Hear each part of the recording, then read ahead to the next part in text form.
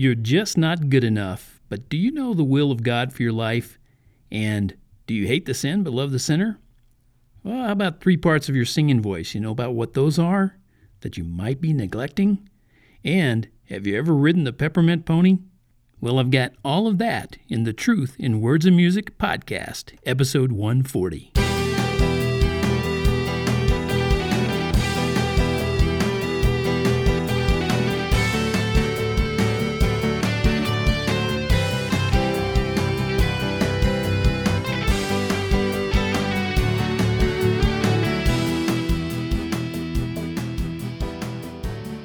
Hey there, Tony here. Good to be back with you again this week. I hope you're doing well. I hope you're doing just fine. I hope you're being blessed beyond what you're able to even imagine.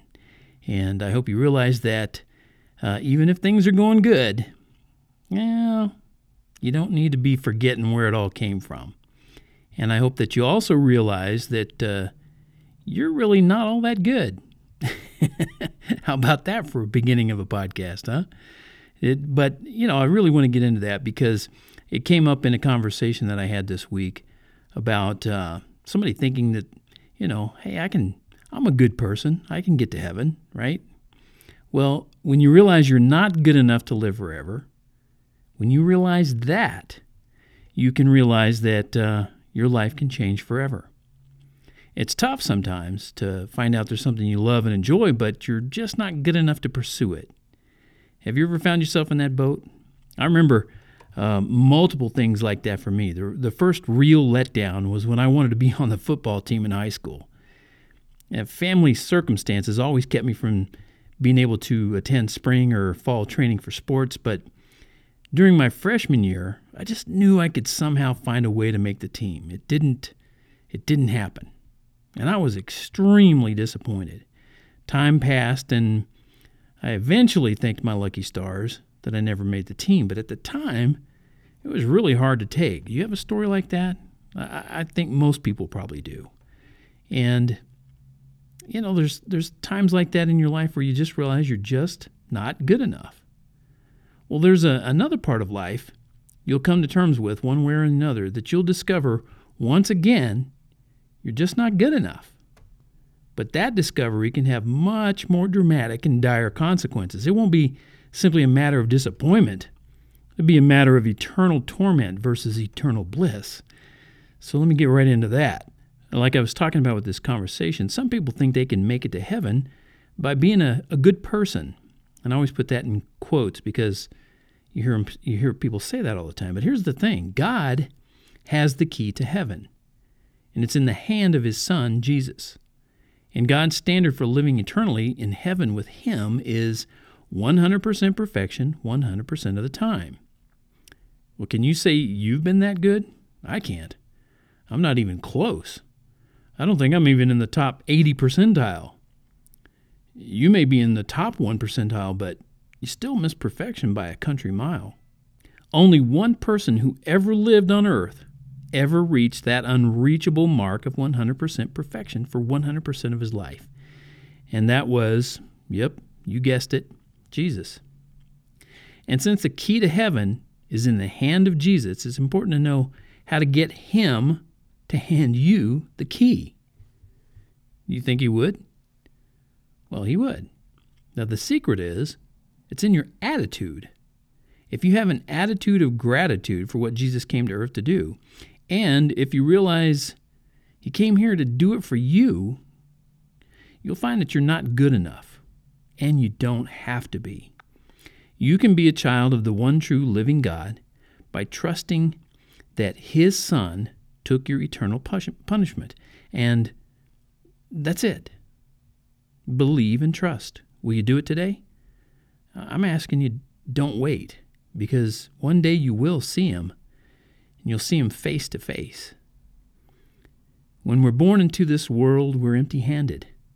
We can't speak and we can barely even see. As we grow, we see this life in which we landed is a thread of well-designed complexity.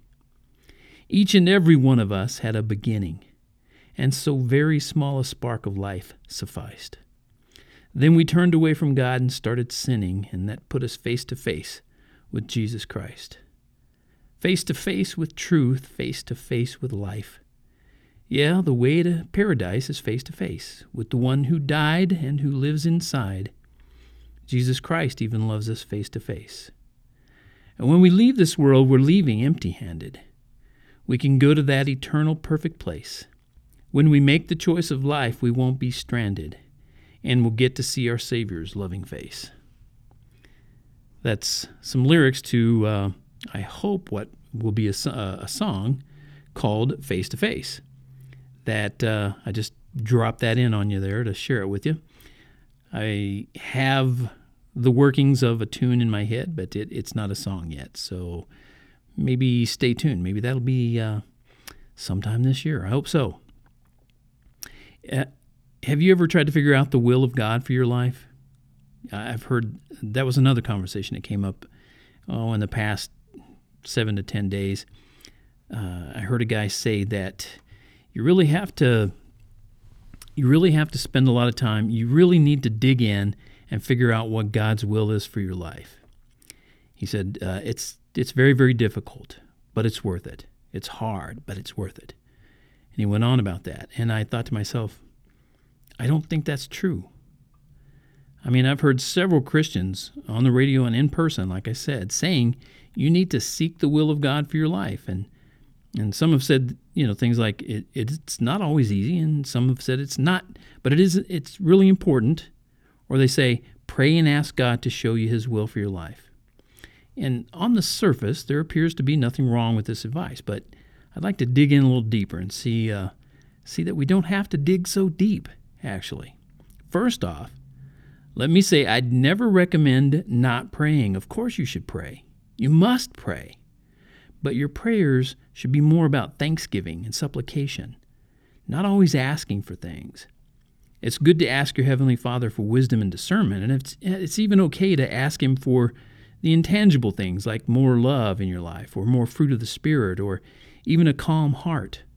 However, you don't need to ask him for his will for your life. You know why? He's already told you. God wants to set you apart from this world. His word says simply, for this is the will of God, your sanctification. Wow. That's pretty simple. That's actually not complicated at all. It says it right out. For this is the will of God. Your sanctification. 2 words. Your sanctification. Simple. To the point. No long-winded, expansive, voluminous explanation.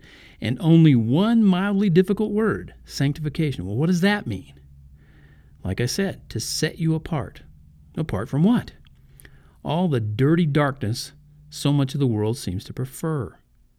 God doesn't want you to be weighed down, dragged down, or pulled down into that darkness. He wants you to stand up, reach up, and look up to him. Doing so sets you apart. It sanctifies you. The dictionary defines sanctify like this: set apart as or declared holy. When you ask Jesus into your heart, God declares you holy. Wow. How cool is that? And that, in a nutshell, is the will of God for your life, to declare you holy. And when you're holy, you will live forever in a place so glorious your imagination can't even conjure it up. All the day-to-day tasks, your job or your career, or whether you should buy the green shirt or the red one, or where you'll go for dinner, these are all decisions you're free to make for yourself. God doesn't need or want to micromanage your life. That isn't his will. He certainly wants you to lean on his understanding, not your own, and that's because his wisdom is infinitely deeper and higher than yours or mine. But he doesn't make your daily decisions for you. You're fearfully and wonderfully made. God designed you with your own will, your own brain, and your own abilities. He delights in seeing what ways you'll use them to declare him to the world. He wants to see what you're going to do. So, what ways are you declaring the good news of Jesus to the world? Use the skills or talents you have and tell somebody about him today, or this week, or this month, and don't be afraid. Remember, the will of God for your life is sanctification. Since he sets you apart and declares you holy, I guarantee you can do it. And when you send his word out, it won't return void. He says that in his word. And for what it's worth, I'm pulling for you. I know you can do it. Will you? No time like the present to get started.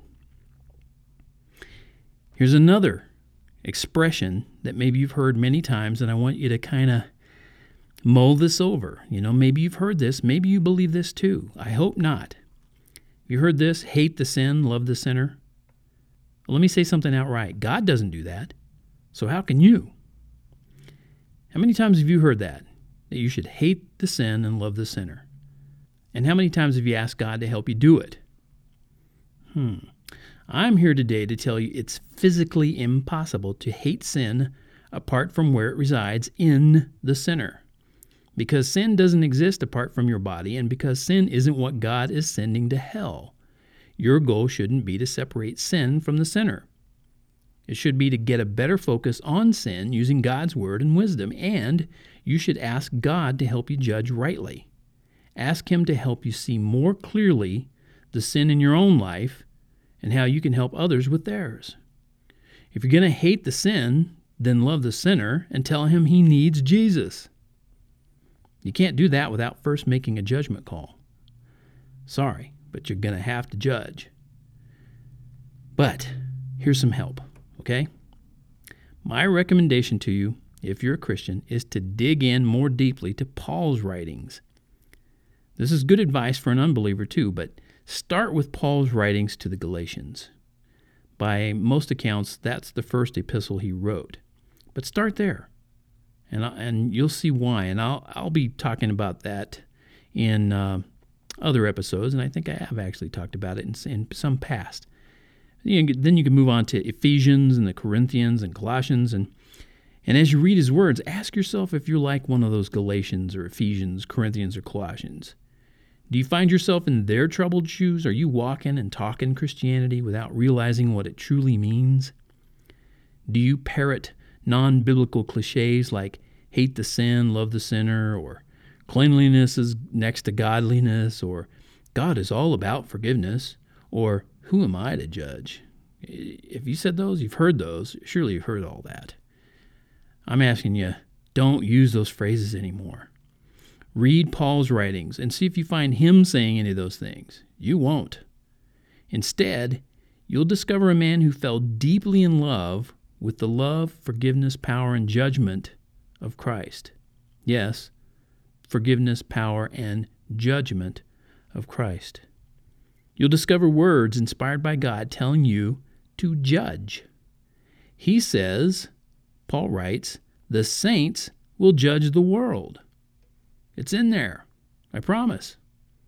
And he asks, if you're unworthy to judge even the smallest matters, Paul asks you that. When you read that passage, you'll discover how important it is to be able to judge rightly and wisely.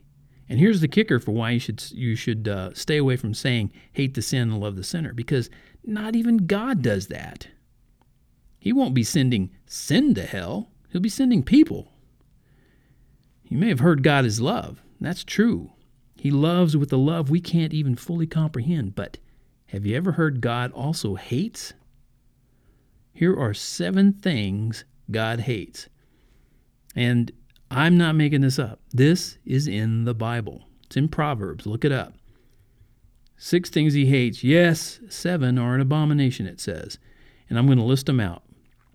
1, a proud look. 2, a lying tongue. 3, hands that shed innocent blood. 4, a heart that devises wicked plans. 5, feet that are swift in running to evil. 6, a false witness who speaks lies. And 7, and one who sows discord among brethren. Now, I'd like you to think over what I just said. If you have to, stop and rewind this, push it back and listen to it again. I'd like you to pay special attention to what each of those things has in common. Can you tell what it is? They're all physical. A look is on a face, physical. Tongue, physical. Hands, physical. Heart, physical. Feet, physical. And the last two are the whole person. Somebody who speaks lies or somebody who mumbles and grumbles. That's a person.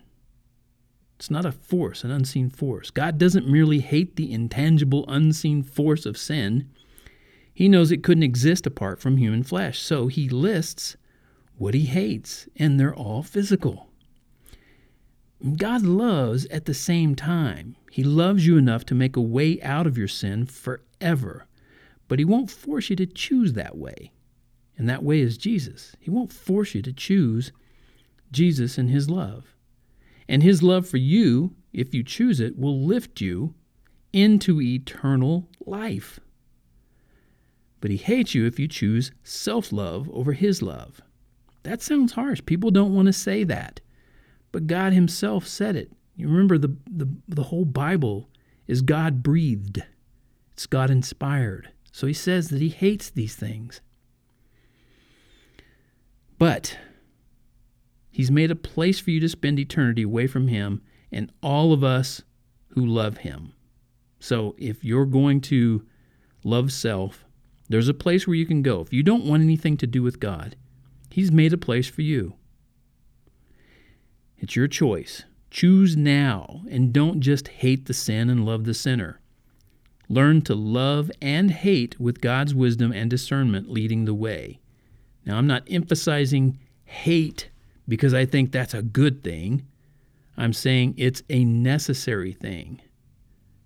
But I would emphasize that love is even more necessary. So if you love someone, you can't just hate their sin. Okay? God doesn't do it. You don't need to do it either. Now, I'm going to really switch the focus here. That was deep. That was serious. The next part of this is something I don't often do, but you may, maybe you don't know this if you haven't been listening to me or paying much attention to the Truth in Words and Music podcast or Tony Funderburk, but I spent, 25 years as a professional musician, and I made my living that way. So I'm a singer, and I wrote, I guess you could say some advice. I was talking about paying attention to 3 parts of your singing voice that you might be neglecting. If you're a singer, this is going to be some coaching for you.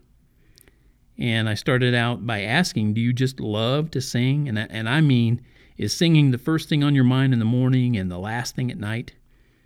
If you can answer yes to those questions, you might be what's known as, get a little Star Wars theme music here, maestro. You might be known as a singer. Now, the symptoms may include rocking your head to a favorite song as you sing along while driving down the road. You find yourself doing that? Or maybe an unbalanced addiction to karaoke parties. Have you included yourself in that? Or maybe you have a tendency to sing along with songs you don't even know just because you can. Well, let me encourage you to never stop singing. And I'd also like you to be aware of 3 vital parts of your singing voice you might be neglecting. And if you're aware of this, you'd never have to stop singing. Pretty cool, huh? So I want you to imagine yourself singing 5 years from now. Can you see it?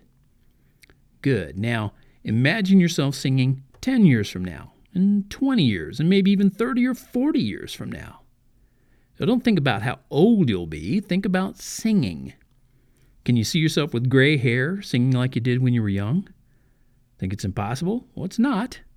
And I'll show you how and why, okay? Stick with me. I'm going to list 3 parts of your voice in reverse order of importance, and I'm doing it that way to build you up. It's like the top 10 countdown on David Letterman's late night show. Remember that? Okay, let's get started. Number 3, as an essential part of your voice not to neglect. What do you think it is? Food. You thought I was going to say something like the diaphragm or exercising your larynx or something like that, right? Well, food is a vital part of your voice. What you're feeding your body is also what you're feeding your voice.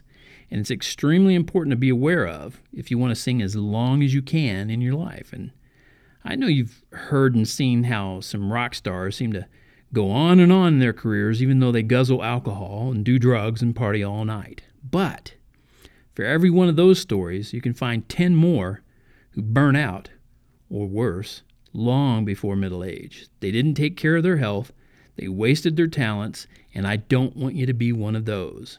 If you're a young singer, food is a key ingredient.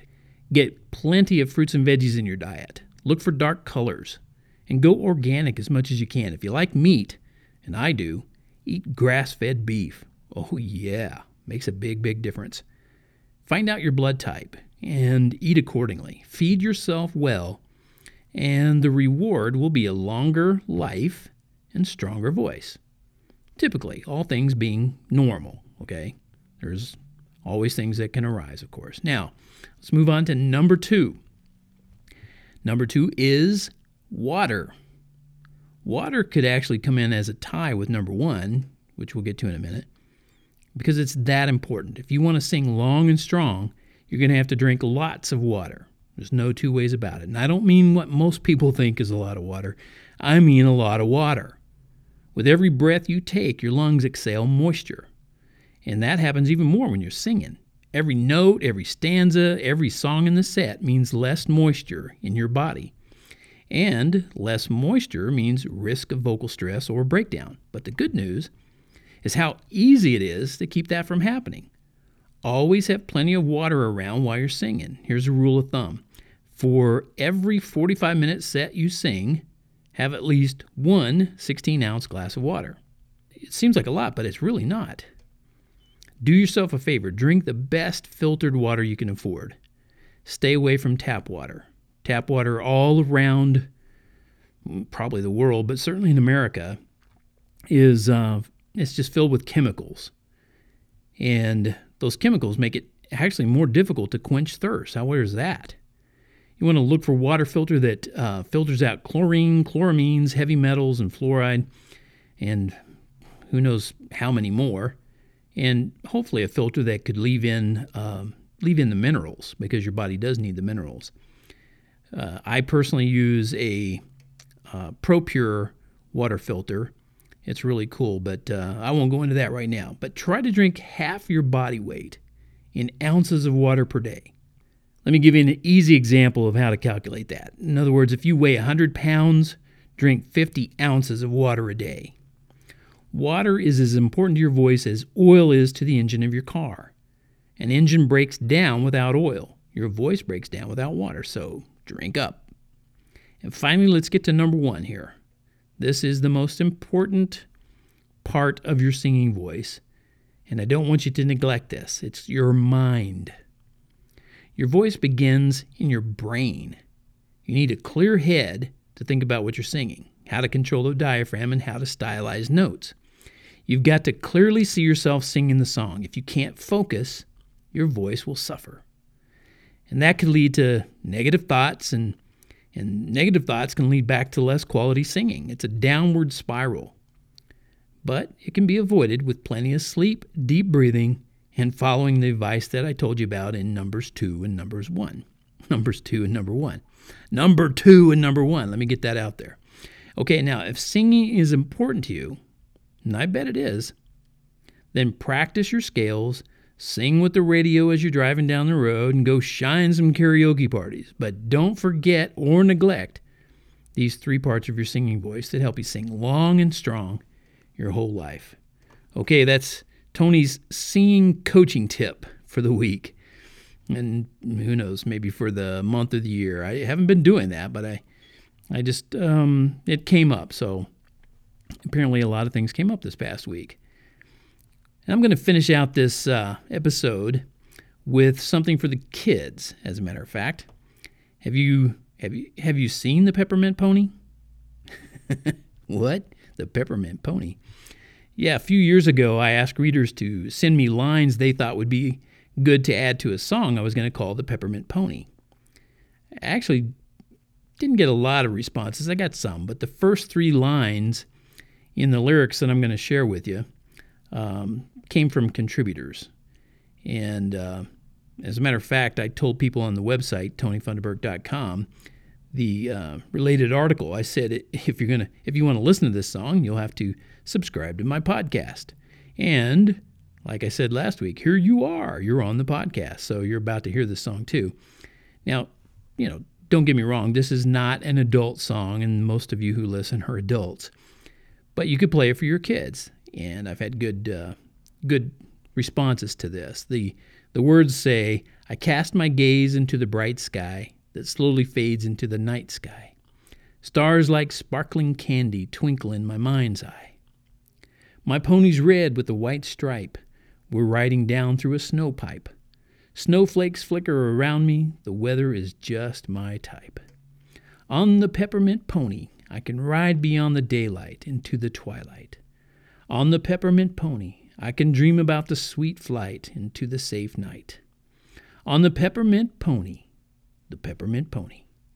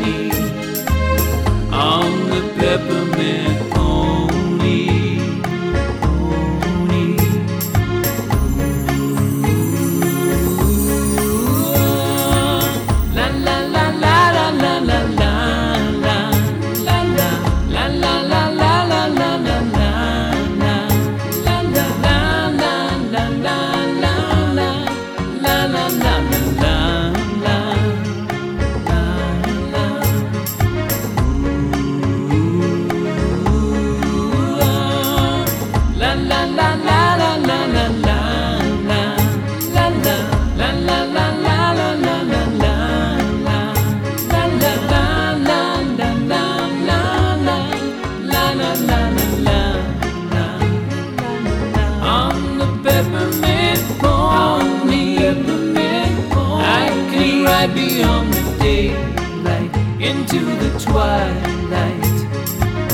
On the peppermint pony, I can dream about the sweet flight into the safe night. On the peppermint pony, I can ride beyond the daylight into the twilight. On the peppermint pony, I can dream about the sweet flight into the safe night. On the peppermint pony, on the peppermint pony,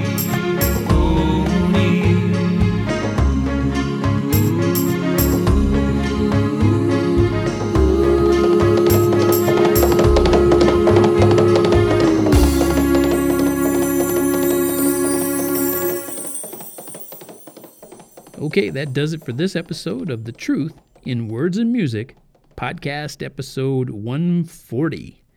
So we're up to 140, and I want to tell you again, as I say every week, your support means the world to me. It truly does. I hope you'll share the podcast and the things that I write and the music and all of that on TonyFunderburk.com. Tell people they can find my ebooks on Amazon.com or Smashwords.com. I'd love for you, if you're not already doing this, to subscribe to my podcast and leave a review on there so that iTunes says, wow, this guy's cool. We need to rank him up there. And you can circle me on Google+, follow me on Twitter, watch my videos on YouTube, which I'm about to upload another one from a song called Hold On. And you can find me on good old Facebook. And then when you're on the website, you'll see other social media links that you could share. And sharing is caring. How about that for a rhyme, huh? Okay, that does it for me. This is Tony. Until next time, may God bless you and keep you.